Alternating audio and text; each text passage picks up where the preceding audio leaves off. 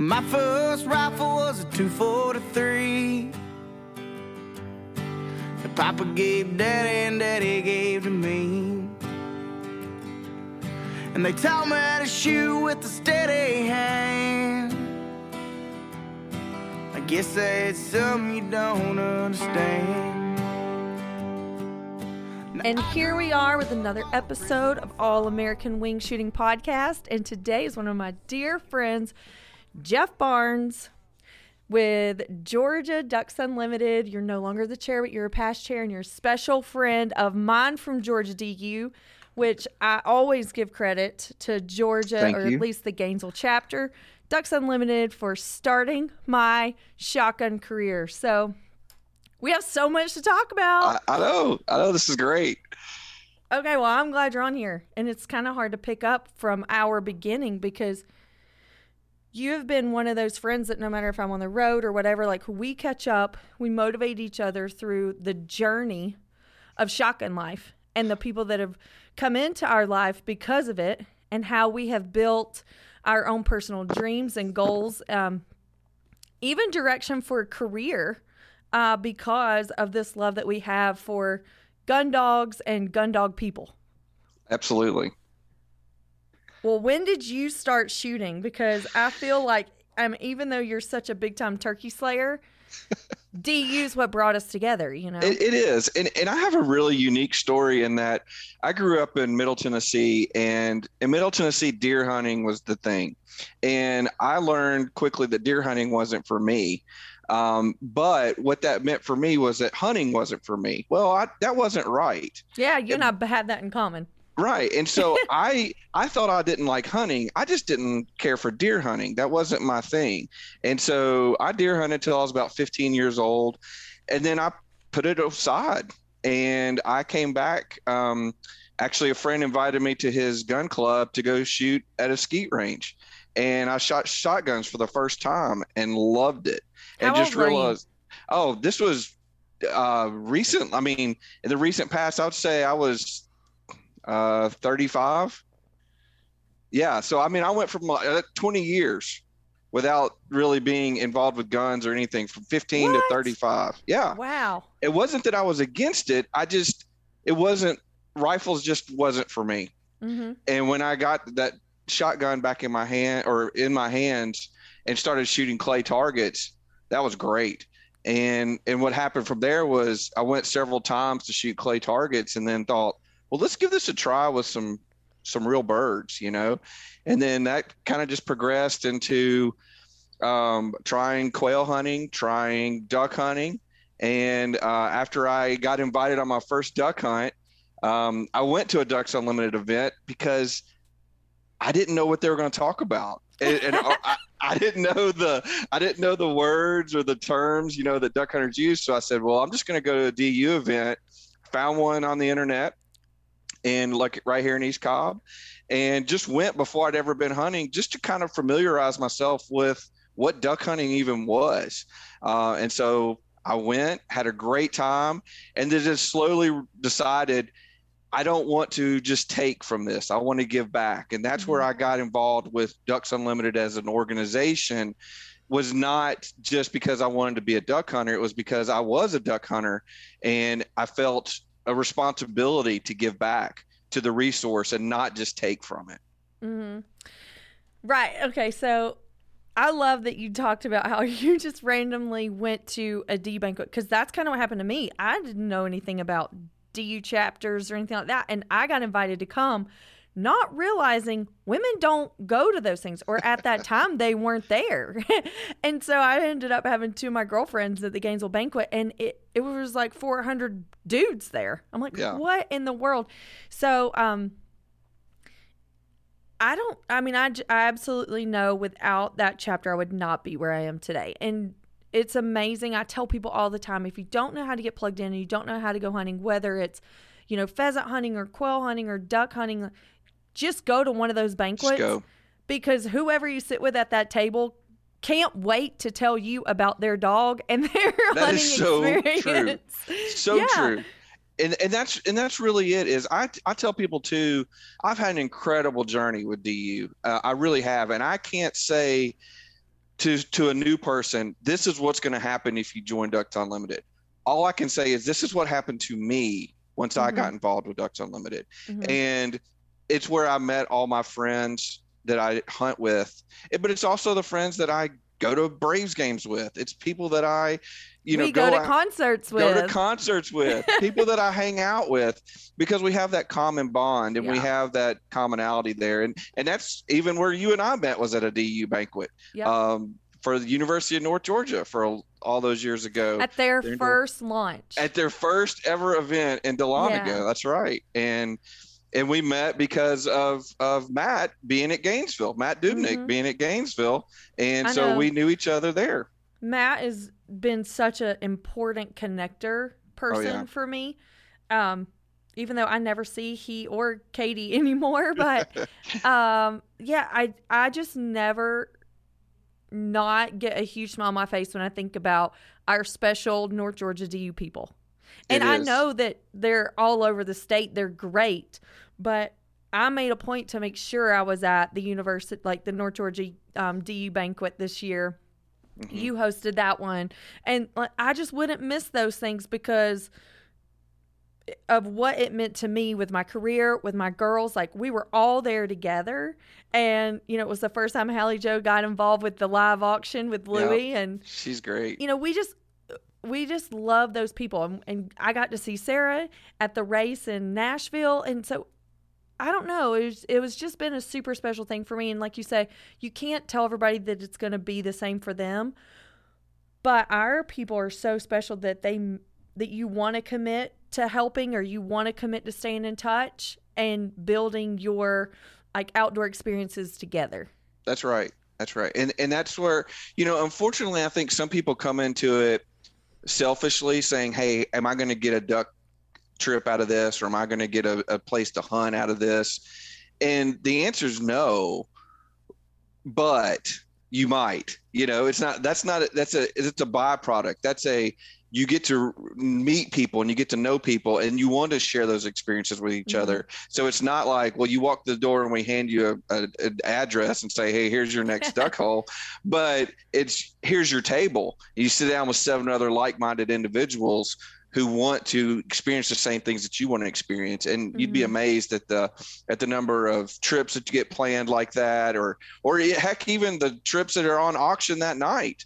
You can say, hey, let's get one. Let's go somewhere. Well, lodge recommendations is the biggest thing. It's like, and no matter what you're hunting, the lodge recommendations that you get from building those friendships are huge, because you're going to get taken care of, and you want to go where people have the good dogs. They got to have birds and ducks and good dogs. And I do that. I look at I'll go through, and this was very early on in my career when I didn't know what I was doing or where to go.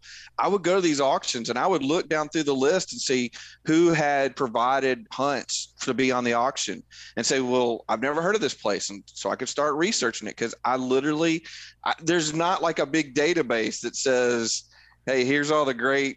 Right. I mean, you can find lists, but you don't find lists that say, hey, this one's a good one, this one's a bad one. They're all great according to their marketing.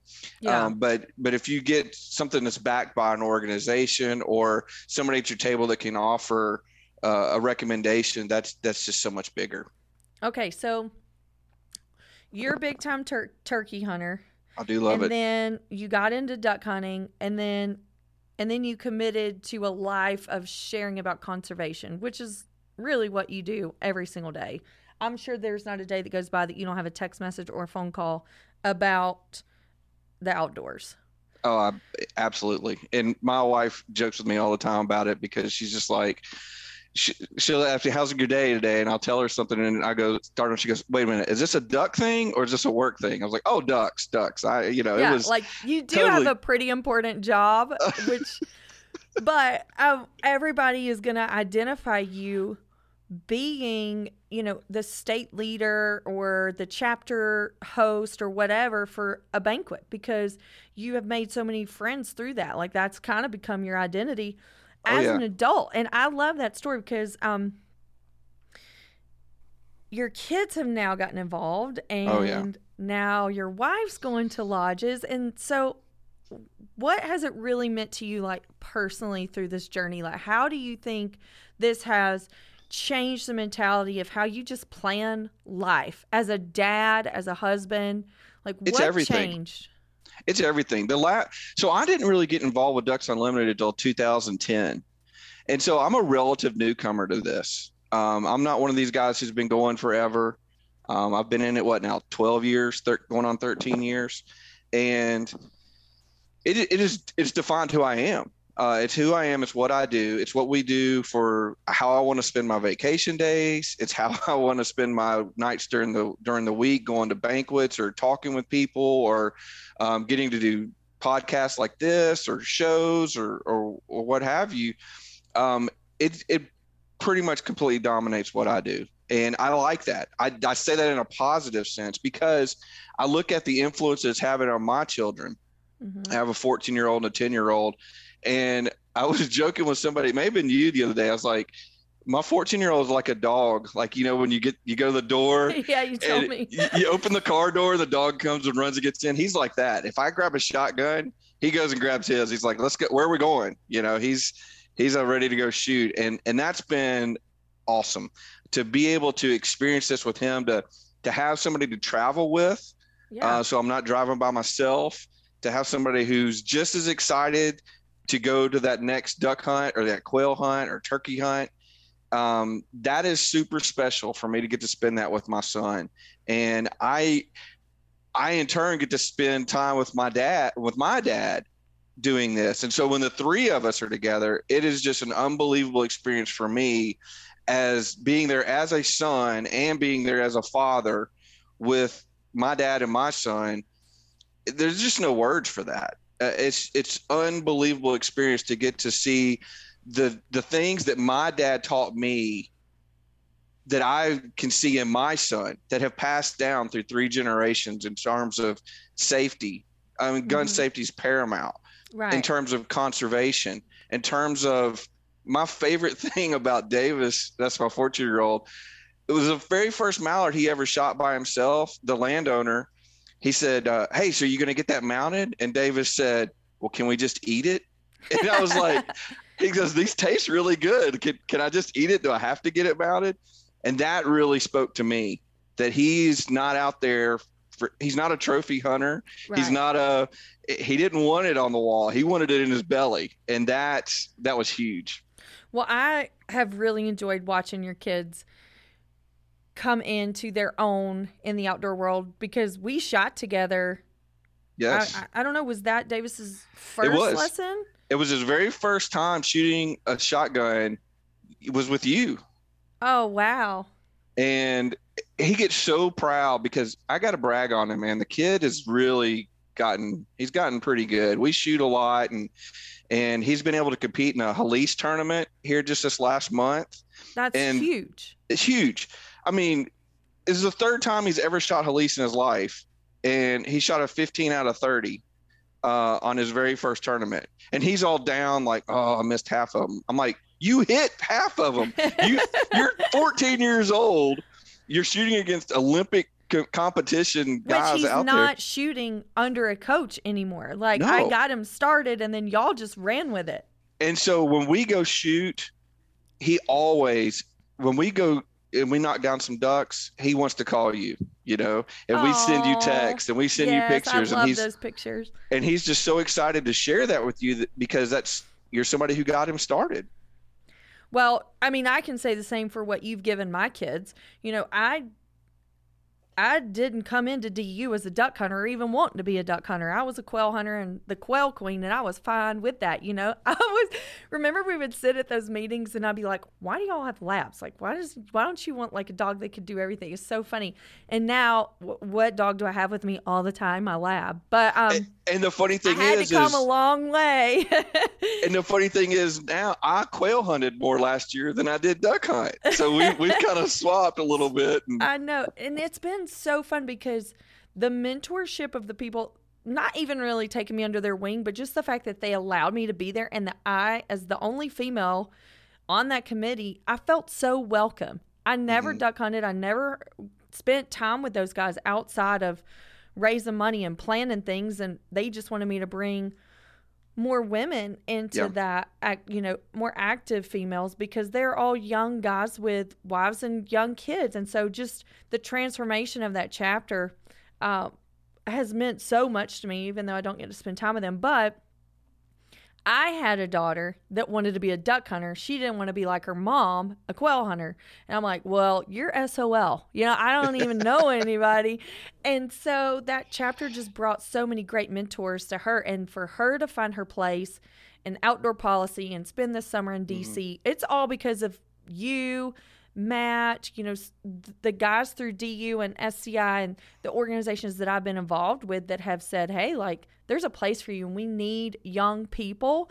And they never judged her for not having the experience or whatever, And so it is really cool for us to have our kids at the age where they can be seriously involved. Oh, yeah. And I think it's a big misconception what you just talked about is that it's hard to go into any organization or any group of people that's already established to go in there cold and be the newcomer. And I think there's a big, and I think there's a big misconception that people aren't welcome, because there's already an established committee or an already established group. That is so not true. Every single meeting that I have as a state leader is people begging for what's called new blood. We need new people. We want more people. So if anything, I would like to encourage anybody listening to this, if you've ever wanted to be involved, just go. They will welcome you with open arms, because there's not a closed door that says we're full. We've got plenty. Let me tell you, as a state chairman, you don't have to do it as a cold person either. Now that you've listened to us, or now you know how to get in touch with us, if you want to get involved and you don't know anybody, message us and we will connect you to somebody in the area, because we're going to know somebody that knows somebody.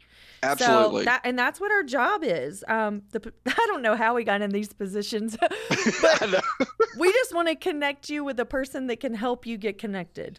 That's exactly right.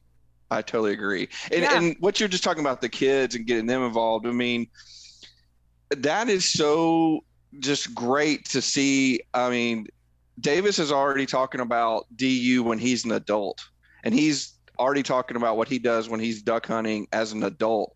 Kid's 14 years old. And to think that he's establishing in that now as to a priority for him, that's just, I can't ask for more. Well, the difference is this, because your kids, do they play ball, or is it just they did. Davis, he played baseball, but he's traded baseball season for turkey season, I think, for the that's time awesome. being. But the difference is, and the reason why it's so important that these kids have these experiences, is because if they just play sports and are expected to get the leadership through the sports, not every kid's going to make it to the big leagues. I mean, that's just reality. And so eventually, if you're not one of those special people, that's going to fade out. Oh, yeah. But the things that we're giving our kids, they're the minority for sure, because you go to duck camp or even a quail lodge or whatever, there's rarely any kids there. Like, so many times Hallie Joe's the only one. And all they see is these adults doing this, but I get to do it as a kid. And that's what I've told everybody that's so cool about the quail life or the pheasant life, where it's accepted to hunt preserve hunting, is that you can start, you don't need to know anything. You don't need to have any gear. You just show up, you rent everything, you hire a guide, everything's done for you. And if you want to stay at that level because of where you live, you don't have, like you and your poor kids that can't have a bird dog because you won't move out of the city. If you don't live in a place that's going to allow you to, have a better commitment or like a bigger commitment to that lifestyle, there's always somewhere for you to go, and it's accepted and it's encouraged. That's right. So I just think that is the coolest thing about wing shooting, is that you can go to a lodge and not need anything. And if you want to get more serious and take it on your own and do public land and all that stuff, you can. And then when you get too old and you don't want to take care of dogs anymore and you don't want to drive halfway across the country, you fly into some great lodge and keep those memories going. It's just I just think it's the most special lifestyle and it's also ever. One fringe benefit of that's not always realized is when people come to me and tell me after I've been at a lodge about how mature my son acted or how well he acted. When you put your children in that duck camp or in that quail camp with primarily adults, they step up. They Yeah. step up to the challenge, and they step up and they realize what's accepted and what's not accepted. And it is a huge character builder for an impressionable child to spend that much time with their parent, but also with other adults and interacting and realizing, hey, this is how I need to act. This is what's going on here. And this is really, setting foundation for being polite, for for looking people in the eye, for letting them know that when I say something, I mean it. When I shake your hand, we're friends. That kind of thing, I think, is totally invaluable for my kids. I know. And so it's not that I'm against sports. I was a big time athlete growing up, but I never foresaw this would be the way that my life would go. Right. And so me either. Tater's just on the road and in the middle of it. And so thank God for shooting sports and the individual aspect of that. So they can still be involved with kid things. But I'm with you. I've always had the saying, like, have a humble, grateful heart about everything. And then you make the best decision in life that you can make with the knowledge that you have in the moment. And it's just impressed more and more and more when I was traveling all by myself with a trailer full of dogs and kids. Yeah. And to watch them, like you say, make friends. And so people say all the time, Hallie, like, are you lonely because you're not in school and all this stuff? She's like, I got friends everywhere. And she doesn't know any different. But I'm with you. Like, there really is something special. And then just about D banquets in general, because of Gainesville's being in October or whatever, we would always go. We would do our Christmas shopping there.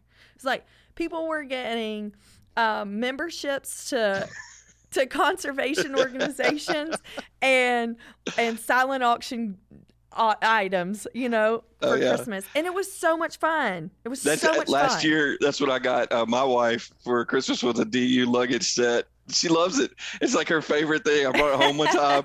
She goes, I really like that. I want one of those. It's like, I know a guy. Don't worry about it. We'll get one at the next auction.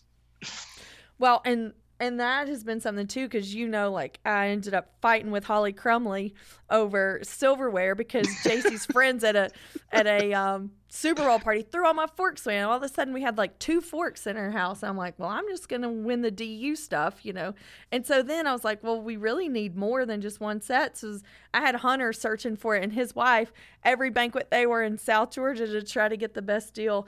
It just creates some fun. It does. It just creates another aspect of fun. And, I do PF and QF too. So. And let me talk about that I just finished a 2-year term as a state chairman for Georgia Ducks Unlimited, and it's very near and dear to my heart, but I don't want it to ever, but I'm also a member of Turkeys for Tomorrow. I'm a member of NWTF. I'm a member of SCI. I don't see this as a competition or, these as competitors when we're all working towards conservation and when we're all working towards the same goal. Because everybody has their own specialty. Exactly. Right? So we need everybody. And it is fun to banquet hop because we all do it. Yeah, I love it. I love going to different ones, and DU is my primary, and that's where I, identify with. But, there's a lot to be said for anybody who's wanting to make the time and effort to better our environment. Well, it is definitely the best place to make friends. Mm-hmm. I cherish the friendships that I've made through these hunting organizations that I never would have made otherwise. If I had not just shown up, like when I came to my first DU banquet in Gainesville, I was a pistol shooter teaching women pistol basics. And I was trying to think, like, if I did own a shotgun, but it was like a family heirloom kind of situation where somebody had passed it down to me. And so it just totally changed my life. Yeah. And you can say the exact same thing, but we have different stories. And Right. I absolutely love how, your wife never came to banquets, or she was like, see you when you get home.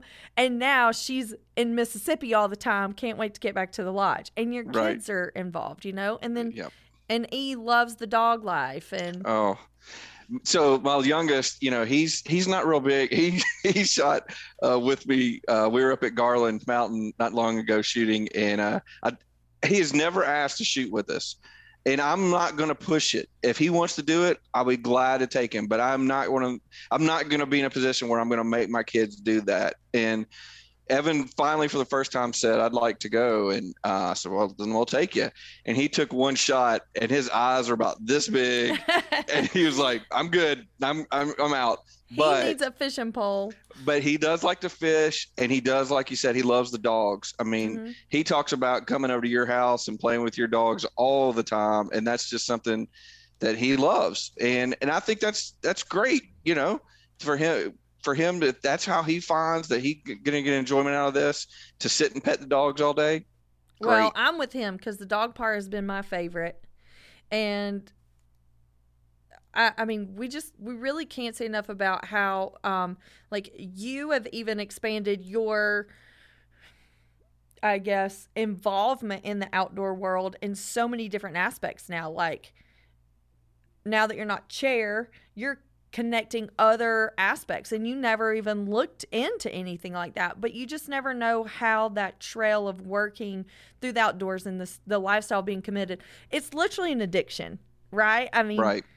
Well, and it's one addiction. begats the next, which begats the next. It's once you get involved with it, it's so crazy. And I know you know this, and especially through the foul life and the life there that's going on, is you know, the hunting people. Well, the hunting people are made up of people who race cars or play guitar or, you know, in a band or do the, you know, it brings so many different worlds together at that duck camp. That's what's brought so many different worlds to me, and that I've been able to participate in and meet new people and do things in television or hunting or concerts or race cars or whatever. Yeah. It just, everybody knows somebody, and they're all really willing and sharing. As long as you're, you know, you want to be somebody fun to be with, and you know, not be a problem. It's great to include people along with you, or to get included along with somebody else. And that's been so eye-opening and so schedule opening for me to have so many different opportunities to participate in. Well, I remember I was traveling with Purdy, and we were over at Selwood in Alabama, and JC was with me. And I said, "Listen, kid, business used to happen on the golf course, okay? It happens at the lodges now. Like, the cool people are the shotgun people." And she was still on the fence because here we are quail hunting again. But Delta Waterfowl had put together a hunt for her because I had attended an event with Ren and Ivy.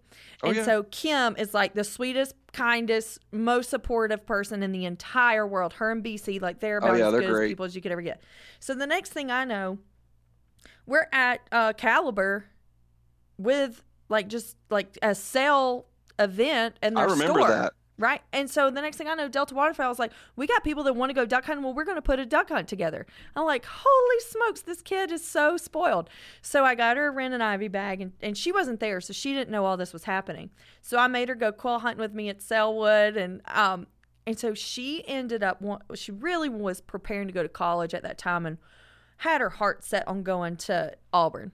And I said, "You're crazy if you think I'm going to pay out-of-state tuition for you to cross that state line 10 minutes. Right. You know, it was like, that ain't gonna happen." So she worked that whole lodge. She had like 5 different men, like, you know, that would been an adopted grandpa to her, saying, "We'll just adopt you, just move to Alabama, you know, do your senior year in Alabama." And I'm like, I told you, it happens here. And so those people mentored her. She's still doing majoring in ag econ. She didn't go to Alabama, she stayed in Georgia, but it was a life lesson for her because we went straight from that lodge. We did the Delta Waterfowl duck hunt in southern Alabama on that same tour of a trip. And like, she just got her feet wet, and it was people that I had nothing to do with. You know, they were strangers to me too, but they saw a kid that was hungry to do more, be more, and then create a career in that field because the people are so awesome. And they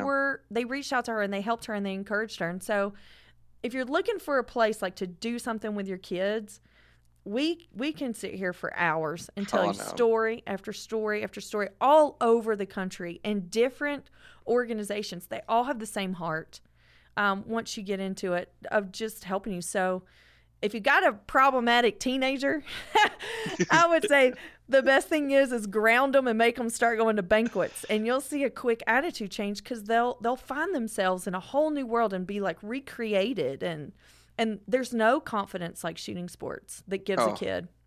It's great. And you brought up Davis's baseball team earlier. There's so many times when we go that we'll take his buddies from the baseball team.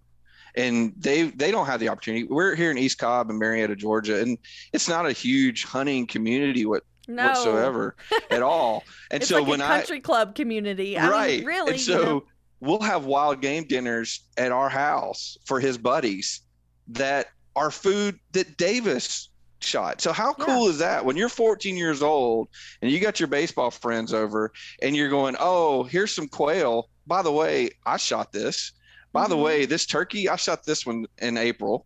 By the way, and so they get it and they love it. And they eat it up, literally eat it up. And then they want to go shoot with us. And we take them up and we go shoot sporting clays with them or go pattern a shotgun. And it's great to see these kids get a new experience, not just my kids, but their friends get to experience this too.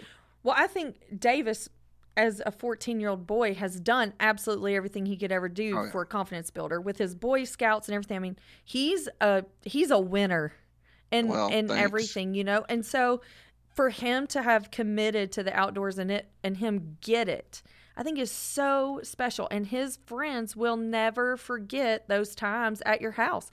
And they may get lost, but they may always come back to the outdoors if the opportunity presents himself because they remember what their heart felt like. Oh, yeah. It's like we talk about the heart of the American hunter. It's unlike anywhere else. I've had Stephen Murray on. Actually, he had a 2-part series because I don't think anybody tells better stories than Stephen Murray. And he's from the UK. He worked for Purdy for a gazillion years. He was part of the team that designed their #1 shotgun, selling shotgun, the Sporter. And he actually grew up in the house. I listened to that. The NRA originated. That was an amazing story he had. I know. And so he actually was here in the States for Tater's, I think, 5th birthday. We shot at Barnsley Gardens. She had her BB gun out there. We shot around. We had lunch at the clubhouse. Demas, my coach, was there, which I know you've shot with him too. I've shot with him. He was with us. It's like I don't even know how to tell you. Our favorite stories about life are just about with our shotgun people. Well, and I got into this before, Davis was born in 2008. So he was 2 years old when I went to my first DU banquet. So I went for myself. I got involved and got started for myself. And then there was a shift when he was about 8 years old. I started taking him on I took him on his first duck hunt. And now that's the priority. For me is to get him opportunities and get him experiences. And that's why when we shot that Halise tournament, I went over there. I wasn't planning to shoot. I was planning it to I wanted him to know it was an event, a weekend that I was dedicating to him and making sure he had a good time and that he got experience. And we went over there and fished and shot Halise and just had a ball. Well, the cool thing about what Steven talks about is even though when you're talking about shotgun sports and bird hunting, everything, you automatically think of a British lifestyle or of an influence of some kind. But people here in America that don't have those influences, because it's really special that he's such a close friend of mine. Not everybody gets, I guess, friends or mentors from other countries. And that we have such a special gift here in the States to be able to have the freedom. Right. I mean, they're under the gun with how they store their guns and the seasons and the prices of everything. It's not available to everybody like it is here. And so I just absolutely love celebrating the fact not only that this has changed our life and we have a very similar story with that, but that our kids get to benefit from it so much. There's nobody in the world that's not going to benefit from spending a day in our shoes. Oh, I love it. It's a great one. I don't know what else to say to that. I mean, it's just it's great. I love everything about getting to spend the time in field with them. And you talk about Mississippi. So I've been spending a lot of time at Prairie Wildlife, and Mr. Jimmy is just somebody that's very special over there, and that he has spent so much time investing in Davis and just sitting and talking with him, and Xavier Fairley, who is the shooting instructor over there, and to know how much Davis respects those men and how much they have influence on him, and they carry it so well. They're such an established person that he just wants to be like them. Please They're just them. Yeah. yeah, He wants to give them his best. exactly. And I can't think of two better people for him to want to model. Well, and to be like Benny Eckerson. Oh my goodness. He has created such a cool culture there. Yes. And he's just a big kid himself. Benny's great. And he loves those dogs. He took one of mine. And so it's just when you find those places that are like that. I was actually podcasting with Frank Brown with Otter Creek in Alabama, in northern Alabama. Same thing. Like, they're not as progressed as Prairie Wildlife because they just haven't been established as long. But it's still just another super special place. When you go there, you feel like family. Feels like a family reunion every time you come. You can't wait to get back. You stay in touch with these people. You check in on them. You celebrate with them. Like, yes, no matter if it's turkey season or whatever, they want to know what's going on with Davis. And it's genuine. And so, and it's good too, because I graduated from Ole Miss, and to get back and spend so much time in the state of Mississippi has been something I never realized I missed as much as I missed. And as much time as I've been able to go over there since December, it's just reminded me how much I love being there, and what all those special times I spent for those 4.5 years. Just spending time in Oxford and getting to go back over to be in Mississippi. Now, unfortunately, I'm joking here, but we're so much closer to Mississippi State there in West Point, but it's still the state of Mississippi. It's still the heart, and it's still great because that was a part of my life that my family really didn't know, because obviously it was way before Davis's time or Evan's time, and for them to get to hear me talk about Mississippi and what it's like and the culture, and man, what a difference, what a total different world it is for them versus, as you called it, my country club neighborhood that I live in. Yeah. So that's been really neat. I give Jeff heck all the time because we won't get those kids a dog. So I'm gonna lay it on every chance I get.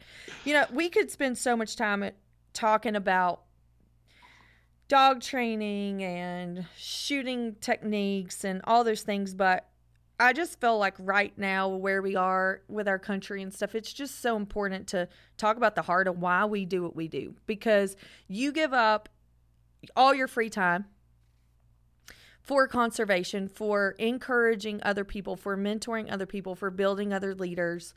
And I am now on the road so much that I don't get to see, my clients that I had that were coming every week or every 2 weeks or, and I don't have the client dogs with me now like I did. And so it's like, what keeps us going?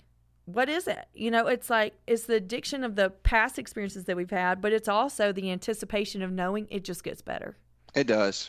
And I do a lot of work with the Boy Scouts. I'm a Scoutmaster, and it's getting to see those kids when they're 11, when they start Boy Scouts, and then when they're right up till 18, when they age out at being an Eagle, or just 18, and this is as long as they get. When you take a kid that's 4 foot nothing, and then by the time they graduate, they get finished, they're as tall as you are, and to see how they couldn't tie their shoes when they first arrived till now they're going on treks for 2 weeks at a time, and seeing that progression and that maturity, that's what drives me. And that's what drives you is that's why I want to stay and see and getting these boys ready to be a man, really, to go out and to be part of the organization. And then same thing with hunting. That was really my first start in the leadership level at DU was on the youth and education side. It was I was asked to join the state committee to be the youth and education state chairman, because I spent so much time with my kids outside and fishing and shooting, and so I led the youth and education for DU for the state of Georgia was my first role. And that's really kind of been my wheelhouse, if you will, or like you talked about what you're known for. Because then I was able to join a national committee, the National Advisory Committee for Ducks Unlimited for their youth and education, and got to meet several people and participate in their third term, which is coming up here in August, their national leadership summit for their collegiate leaders. Right. So JC's actually leaving DC early so she can make it to that, because Perfect. You guys have just talked so much about it, and she's transferred schools, and everybody in Georgia, which you're one of them, and Scott's another one, which we haven't even mentioned Scott, but God, what a big influence he's been for all of us too. And so they're like, if you're going to UGA, you better get that chapter back on fire, because at one time that place was popping. I mean, they would have like 500 people at their banquet. I've been there.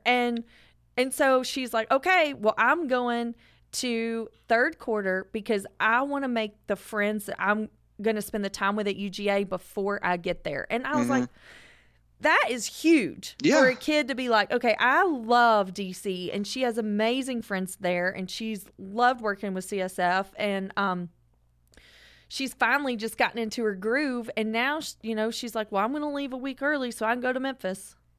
Well, and that's something that DU has done a really, really good job of, is realizing and getting people involved at an early age and realizing, hey, these are leaders. When they come out of college, they've put on 4 banquets. They've run a quote unquote a business or a charity, if you will. They're ready to run chapters when they get out. And I think that's something that we're really slowly but surely moving towards, is getting more and more recent college graduates involved into our long-term established local chapters, which is just making us even stronger because we have such dedicated events. Yes. You're right. And you excelled on that with North Georgia. Well, that's why that chapter is what it is now. And that's like, I mean, I went there and I told you, there's my second cousin and her whole entire family. I didn't even know they were coming, but it's because you did that and you recognized Hunter's potential and you mentored him and you stay with him. And now, like, all these kids from Claremont are on that committee, and that one's a special one. I mean, that was one that we, Garrett McCarter lived next door to me. And when he was a freshman, we were talking and he's just like, hey, we don't have a DU chapter there. It's like, well, let's make one. And that was it. And so we went and we started, and Jay Weldon and Scott James and I, we started that chapter for Georgia Ducks Unlimited at University of North Georgia. And so that one will always be special to me, along with the other. I mean, we have great university system here and great participation in the state of Georgia. And I think that's one of the things that makes us as a great state. I mean, I joke all the time, Georgia Ducks Unlimited is very successful, but we don't have a duck here. I mean, I know. It's like, how would you pick us out as a duck state? But it's because we have dedicated volunteers and we have passionate people that want to make a difference. And as I tell people, it's like, you know what? If we spent every dollar that DU raises in Georgia, we still wouldn't get more ducks. Ducks.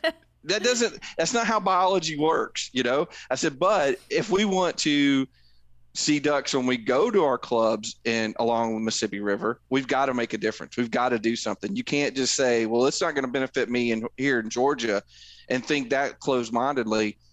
You will never get anywhere. You have to think, as DU does, think continentally. I mean, it's North America. It's not just even America. They work with DU Canada, DU Mexico, DU North America to realize these birds don't see boundary lines. These ducks, they don't see, I'm in Canada. Oh, now I'm in the US. Now I'm in Mexico. They think there's food, there's water.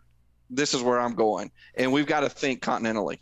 Okay. Well, I want you to brag on what Georgia did, because I didn't get to spend a lot of time there, and I wasn't as involved as I would have liked to have been this last year. But there's a lot of people in Georgia that did some really cool things. So why don't you just brag about and give people motivation? Because it's like, you can make a difference. Like you say, there's no reason for us to be this successful in Georgia. But, well, there is, and it's because of the people. That's the only reason. Yeah. So yeah.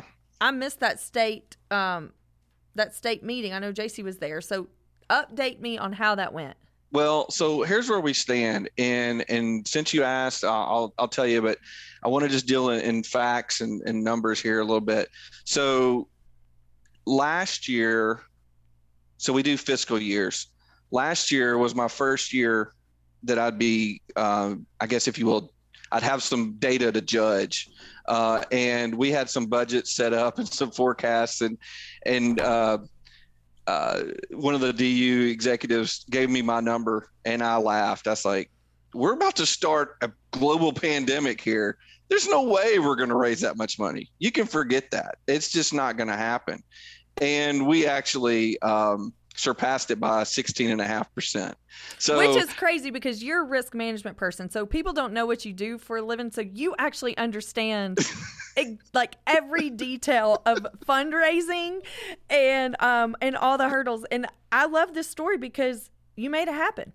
We made it happen. The state of Georgia stepped up. We did some creative things. We didn't just shut our doors. And I got to give credit to Governor Kemp for allowing our state to stay open, because there's a lot of states that the governors shut them down. So a lot of states in our region that typically are heavy hitters for fundraising and DU, they couldn't have any events whatsoever. But we fortunately were able to stay open and have some events. But in the situations where we weren't, like in local municipalities where we didn't have we went with online auctions. We went with a lot more nationwide auctions. We went a lot more raffles. We went a lot more ways to be involved where you didn't actually have to be at an event. And we found it to be, I was scared to death we were never going to make a dollar. And we actually exceeded all of our wildest dreams and actually raised over $2 million net in the first year, which we'd only done it one other time in Georgia. And then, so I was like, well, wow, we blew it away. I was blown away with the success we had there. And then I'm very happy to report that we just finished our fiscal year again. And we did that again. We beat that number by another $400,000. So what? I know. So we're in our 2-year term here with Georgia. Our last 2 years, we've gotten really close to, between $4.5 and $5 million net dollars raised for conservation for Georgia Ducks Unlimited. Well, that is so awesome. And when we talk about the collegiate level, because JC got really involved because, of course, everybody put her in the hot seat in Tifton, which is a little bitty tiny town in South Georgia with a little bitty tiny powerhouse ag school that we're just so fortunate she ended up going there and starting her, college years at ABAC. And ABAC ended up with a collegiate chapter that rocked it. And it's like they only have 4,000 kids in their entire school in the middle of farming community, right? There's nothing there. The only thing those kids can do is ride dirt roads and shoot shotguns. Yeah. And she got to go duck hunting down in the Gulf and cool things because she's down there it was hilarious. We went to move her out when this year ended because she's transferring to UGA now. And there were all these girls right up and down her hall. They're like, hey, did you get your shotgun? Don't forget to go get your shotgun, because they have like host families down there and they all store their shotguns at their house since they can't have them on campus. And it cracked me up how many kids were like, don't go home without your shotgun. Right. And I was like, this is a cool place. And let me touch on something too about state of Georgia is that I don't want that to say, hey, that wasn't me doing that. The point is that first year, we had 17 chapters that had their best event ever. Let that sink in. This is a time when the world is uncertain. The global pandemic is raging. Nobody knew if they were going to be able to work anymore, ever leave their house, whatever they're going to do. And 17 local chapters did the best they've ever done in the history of their chapter. And that's people. Just people. That's everybody pitching in and doing their part. And that's what I think is important to stress here is that by no way am I saying, hey, I raised $2.5 million. I didn't. 17 chapters along with the other, we have roughly 80 chapters in Georgia. They all banded together and dug in their heels and said, we're going to make a difference and we're not stopping and we're not slowing down. And 17 of those even did better than they've ever done before. Yeah. So everybody listening has such a impressionable position in their own world they don't even recognize. Absolutely. And I'm a big believer in the power of one. And if you're familiar with that, it just, it's hard to ask one person to give you $100, but 100 people will give you $1. You still at the end of the day, you got the same 100. And I don't think people realize, well, it's just $1 for me. Well, no, it's not. It's collectively with everybody else, it meets huge numbers. And it's not just dollars, but it's people, it's hours. It's the power of 1 hour. If you can get 100 people to give you 1 hour, that's not much to ask of somebody. But when you get it 100 people doing it, 1,000 people doing it, 1,000,000 people doing it, just 1 hour or $1, it just adds up incrementally. Just it's so impactful. And we're raising money for conservation, but we're really raising money to create memories. Oh, yes. And Dubnik's always, sending out emails. It's for the ducks. It's for the ducks. I'm like, yeah, it's for the duck people, because he's got his boys out there too. Because I've given his boys instruction too, and so it's just been a full circle thing for me. And I wanted you to come on here because I know that your story is very impactful, and there's a lot of men, I think, that are walking in your shoes that, have hit that point of having their successful career and want to spend more time with their kids. And it's like, if you got involved with the local chapter, you would have so much on your calendar. You can't do it all. And that's kind of what's happened with both of us, is we literally just got involved with a local chapter that became nationally, like where we became nationally involved. And then you meet all these friends, and all of a sudden, like, you have more to do than you can accomplish with the, committing to the lifestyle that you want. Oh, I know. My calendar, I mean, I hold it up here and show you, but it's for the fall. I mean, I can't even, I know yours has got to be crazy, but mine's pretty crazy. And I'm just like, wow, I'm going to be gone here. How can I parlay this trip into that trip and to do this and, and make all the places I need to make, because it's just, it's filling up. And that's a good thing. I know. I'll never forget when I first got started, and you get on that super high, when you get introduced to it, and then you just, one door opens and it's a super high and you never want to come off of it. And I remember thinking, I can't wait until the day that I just pull out on leave for opening day and I don't come home until it's over. And now I'm like, better be careful what you wish for. That's about the truth. That is so true. But it's literally all because of a fundraising event with good-hearted people that just encouraged me to be my best. And I know that's exactly what happened to you. And we didn't know anybody there. I had a cold call reach out to me because they literally wanted to invite more women. And I know you can identify with this too. As I tell people all the time, my story's not special. I just never said no. Like, it can be, anybody can have the same lifestyle that we have as long as you just don't say no.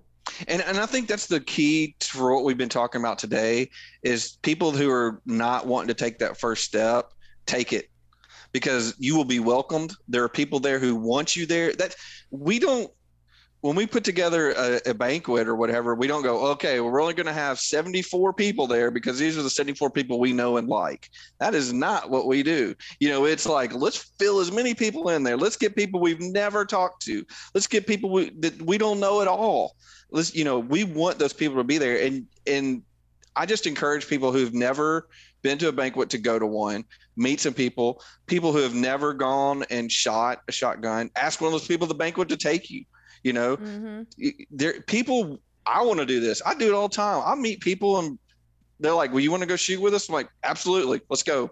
And we'll head up next Saturday. I'm free. Let's go. Well, Ducks Unlimited chapter is the one that found my shooting coach for me, because I thought I could just, figure out everything on the fly, because I'd been instructing for forever. And I found out the hard way that sporting clays was a whole nother ball game. And that's how I found Demas. And it changed my life. Like, absolutely changed my life. But something fun about banquets is the same people go, you know. And so you get new people that fill in, but you end up getting in bidding wars, and you end up having like an arch rival. And I tell you what, Keith, that outbid me on that dang shotgun that I wanted when we were in Dahlonega, still rags me about it. His mom is my mom's best friend. Oh, okay. So when he came in there and he knew I wanted it, like, it was on. And we were in the same karate gym back home too in Georgia. So it's just fun little things like that you just don't forget. You run into somebody at the gas station and they're ragging you about, hey, I still got that gun or whatever. And you just don't even think about those lasting memories or the things that you put on your wall. And you see it every single day and you're like, I got that print from so-and-so. Like, you saved me all those prints that people want to give back and stuff, and they really become part of your everyday life and the memories that you cherish so much. Yeah, I do. Well, thanks for coming on here. This is so exciting. I really appreciate you making time for me and putting me on your list. And I've wanted to do this for a long time. It's great. And thanks for making time for me. Well, I really appreciate the encouragement you give me all over the years. I joke about I'm finally following through with something because I wanted to do a podcast for so long. I bought the equipment. I had no idea how to use it. I know. We talked about it we talked about it for a year or 2 years ago, At least. It could have been 3. And so I was like, oh, I don't even know how to get started. And I'm not even going to try because it's just not, like, I couldn't figure out the stuff. And then I was like, I really made it harder than it was. So thank you for giving me, all the encouragement to keep going. Great. Well, I enjoyed it. And as always, let me know if there's anything I can do to help you. Let me know if there's anybody listening who needs to talk to somebody about how to get involved with Ducks Unlimited, whether you're in Georgia or not. As Anna said, I'm sure we know somebody somewhere where you are, and we'll be happy to help get you involved. For sure, because that's what he does all day is connect people, and he's been a big-time connector for me. So, Jeff, I appreciate you so much. Thanks for coming on, spending time with me, and I hope you're having a good time fishing. All right. Thanks a lot. I'll talk to you later. Bye. I guess that's something you don't understand. A grind us up in a big machine. I'll feed us all on the same beliefs. Oh, $1 and a credit card. But we got a way of doing things, and no bank is gonna steal from me. They wanna tear it all apart. Grandma's in the kitchen, and Papa's done passed on. We sit out on the front porch, just picking on a song. And there's a Bible on the table, 'cause he bled for what we had, and that's the ballad of a southern man. I guess that's something you don't understand. My first rifle was a 243 that Papa gave Daddy and Daddy gave to me.